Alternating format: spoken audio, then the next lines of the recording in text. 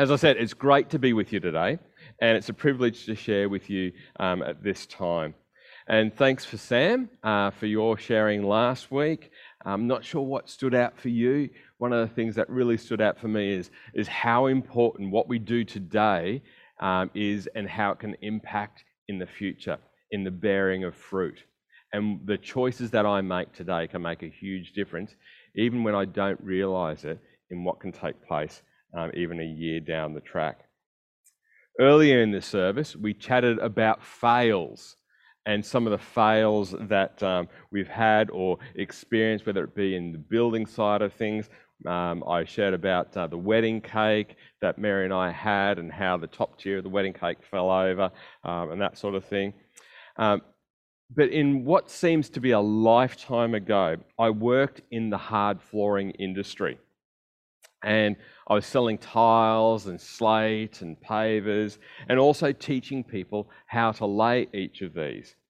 And time again, when we were going through those classes and teaching people how to lay pavers, how to lay tiles and that sort of stuff, we talked on and on about how important it is to get the start right, to get the foundations right.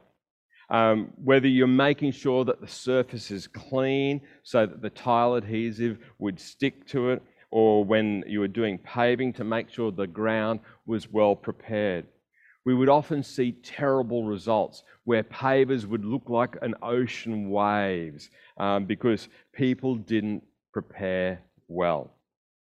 In the building industry, whether it be in the apartment blocks in Sydney, where we've heard about some of the challenges that they've had with poor foundations there, or in 2009 in Shanghai in China, a whole 13-storey building fell over.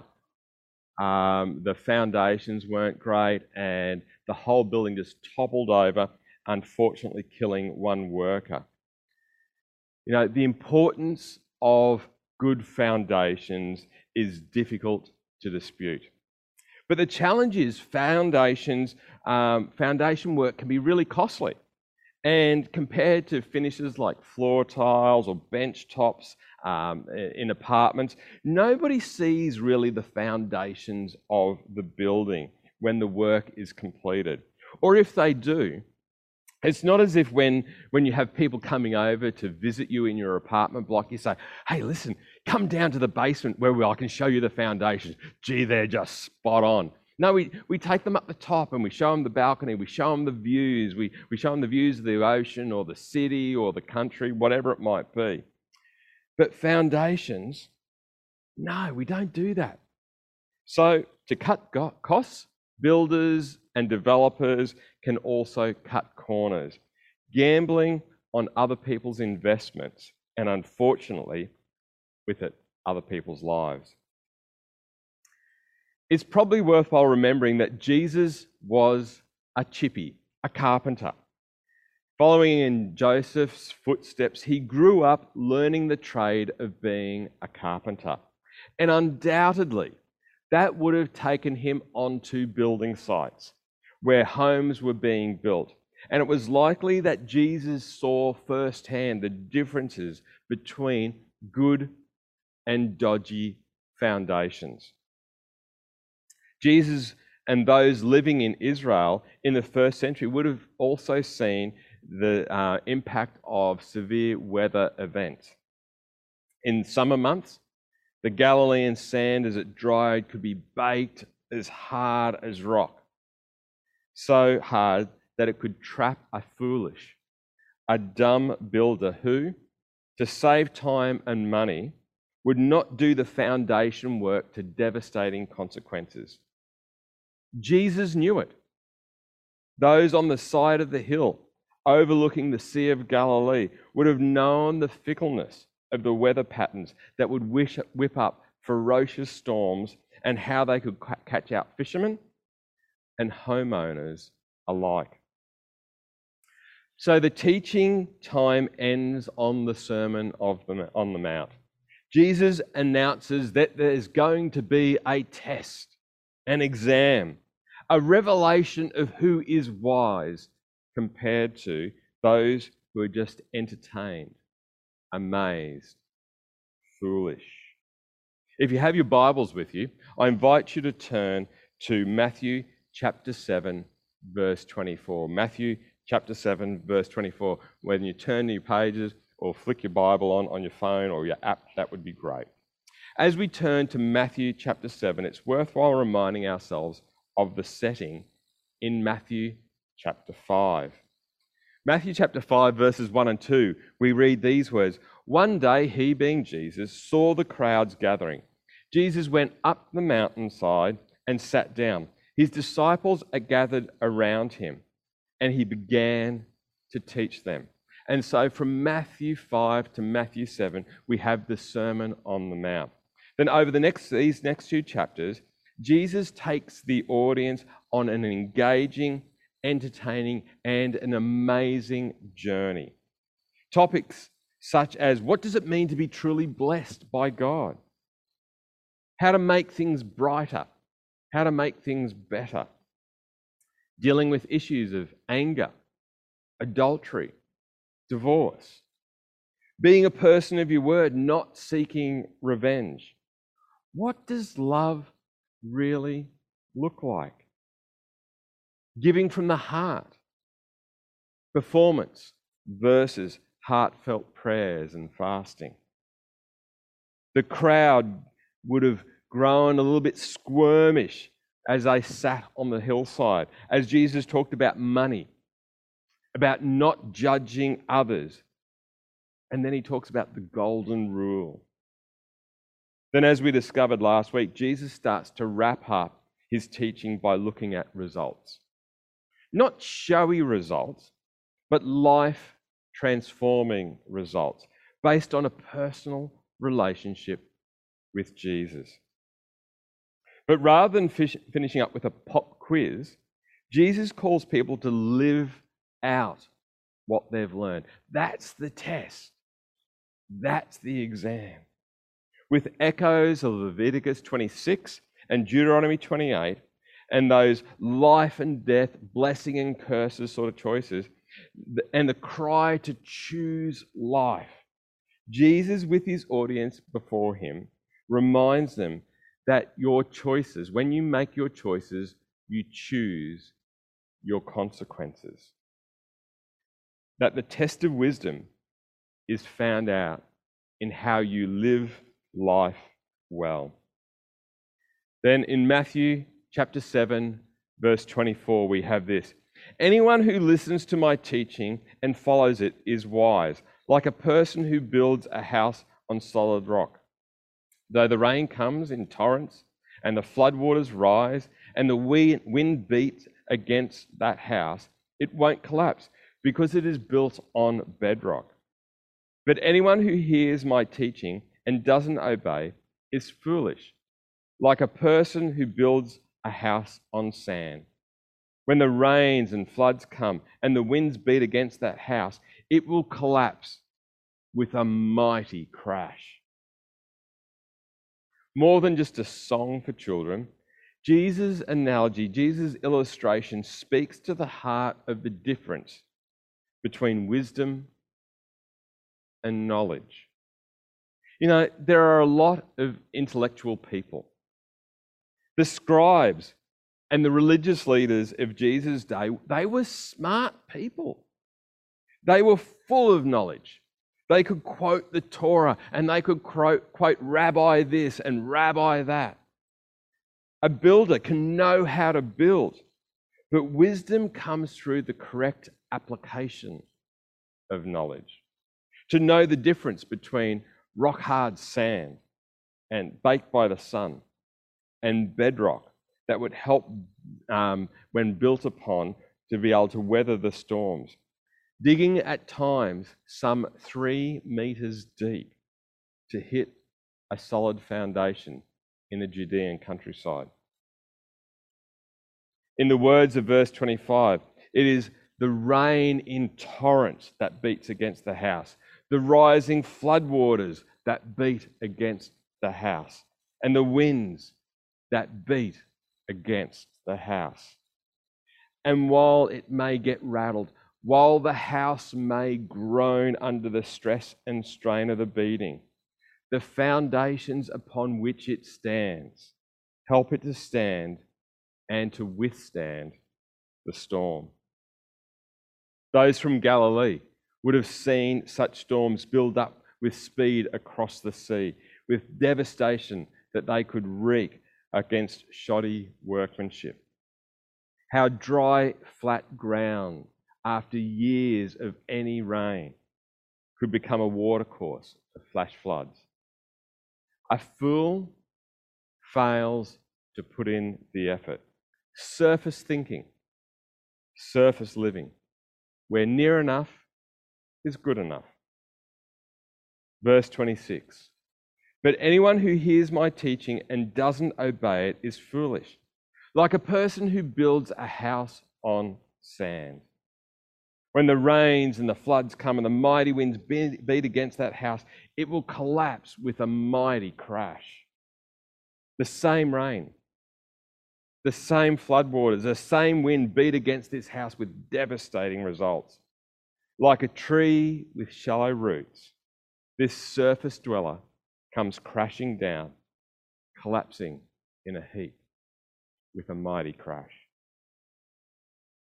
James, Jesus' half-brother, picks up a similar theme of foolishness versus wisdom in James chapter 1, verses 22 to 25.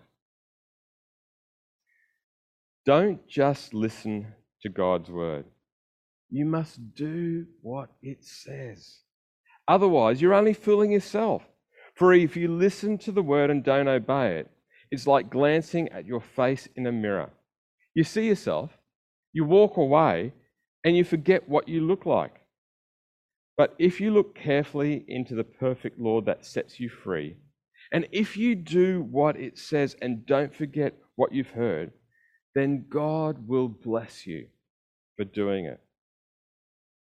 So as Jesus wraps up his teaching, he invites his audience to live life well, to live life with strong foundations that will help you weather the storms that come, they will come, to live with wisdom, applying the knowledge that has been given rightly. Not just reading it, not just hearing it, not even learning it off by heart, not even through preaching it, but to live it out. So how does the crowd respond? Well, Matthew 7:28 goes on to say, when Jesus had finished saying all these things, the crowd was amazed at his teaching, for he taught with real authority, quite unlike the teachers of religious law.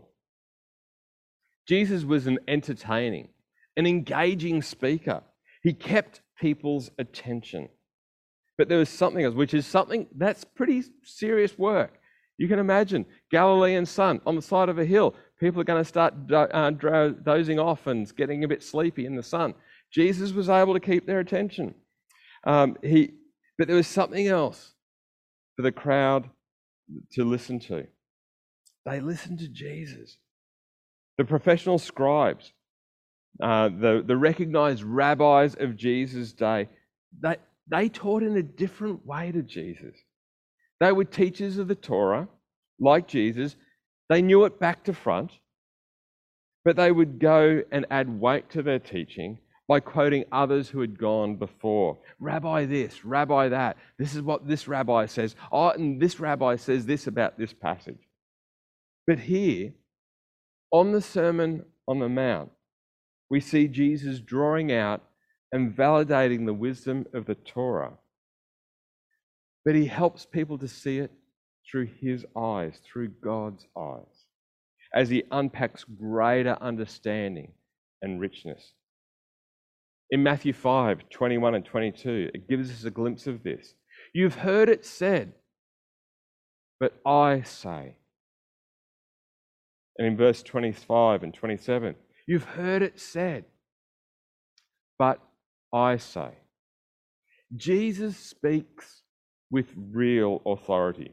Not authority because of a sticker, not authority because of a stick, not authority because of some name badge or some sign on a door or a business card, but his presence. And through his understanding and wisdom, knowing his Father's heart, he was able to speak with clarity, but more importantly, with conviction, helping people to discover God afresh. But it's worthy to note, just because you're amazed, just because you're impressed, just because you go away knowing more, does not mean that a life has been transformed. For us today, we see time and time again, people are cool about Jesus. People are cool with Jesus. Yeah, I get down with Jesus. You know, he's a good guy. They like his teaching, the way that he would challenge the religious establishment. They like his edginess and his morals and his values. Ask most people. They may say that the church stinks, but they're cool with Jesus. They may even be amazed at his teaching. But when the wind rips through and bears your soul, when the torrential rain is eroding away what you have surrounded your life with, when the floods come and try to knock you off your feet, how will you go? Please don't think for a moment these times don't hurt. They do. They can feel as though your world is being turned upside down. Living out the teaching of Jesus does not put a coat of Teflon on you that hurtful words just slide off without sticking. But hearing and doing the teaching of Jesus, living out the teaching of Jesus, not as some guru, but accepting him as your Lord and Saviour, enables you to develop spiritual muscle. It helps you to grow in resilience. It helps you to deepen your hope. It helps you to extend your heart. It shifts your perspective and gives eternal gravity to the here and now. So when life puts you to the test, not if life puts you to the test, when life puts you to the test, when you cast your eyes over the challenges that you see being spoken about in Matthew 5-7, poverty, anger, adversity, temptation, making a name for oneself, feathering a nest, how do we go? Not listening to an amazing teacher like Jesus, but following in Jesus' footsteps as his disciple. This does not mean that you will always get it right. None of the disciples got it right all the time. But what they learned was that Jesus, out of love, came to restore them, to help them to be the best that they could be, the best life in following and obeying Jesus. A pastor in the US called Erwin McManus said something that has stuck with me and continues to challenge me. When he was asked about spiritual maturity, and he was talking about how churches and pastors and people often measure spiritual maturity. He mentioned that for many of us, the way we measure spiritual maturity is in the wrong way. We look at things like the length of time that someone's held a role, or how they are able to quote Jesus' teaching, rather than how they live it out. You know, one of the things that, as I reflect upon the Sermon on the Mount, I know and I still have some maturing to do. You know, Erwin talks about the fact that the difference is someone that is spiritually mature in a particular area, the way you measure that is the length of time, the delay between them learning something new for the first time, and then living that out. That is the mark of spiritual maturity in those areas of life. It's not about quoting it. It's not about being able to name it.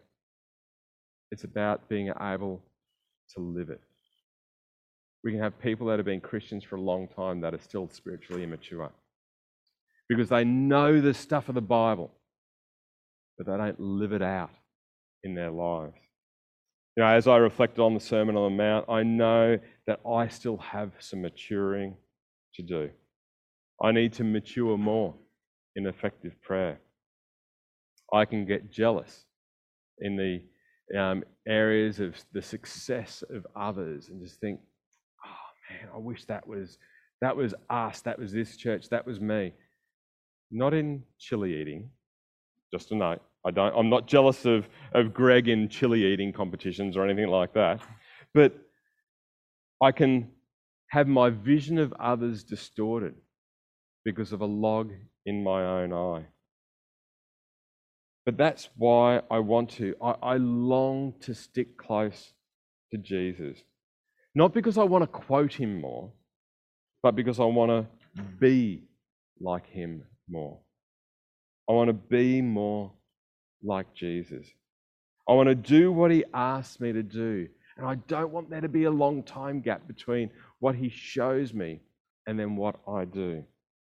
I want to be able to bring a smile to Jesus' face. And when I don't get things right, I want to feel the presence of his hand picking me up, dusting me off, saying, come on, let's have another go. Let's give it another try. Let's try and get it better this time. When Jesus pulled his first followers together, he invited them to be a part of the kingdom, to live out the kingdom values that we see in the Sermon on the Mount.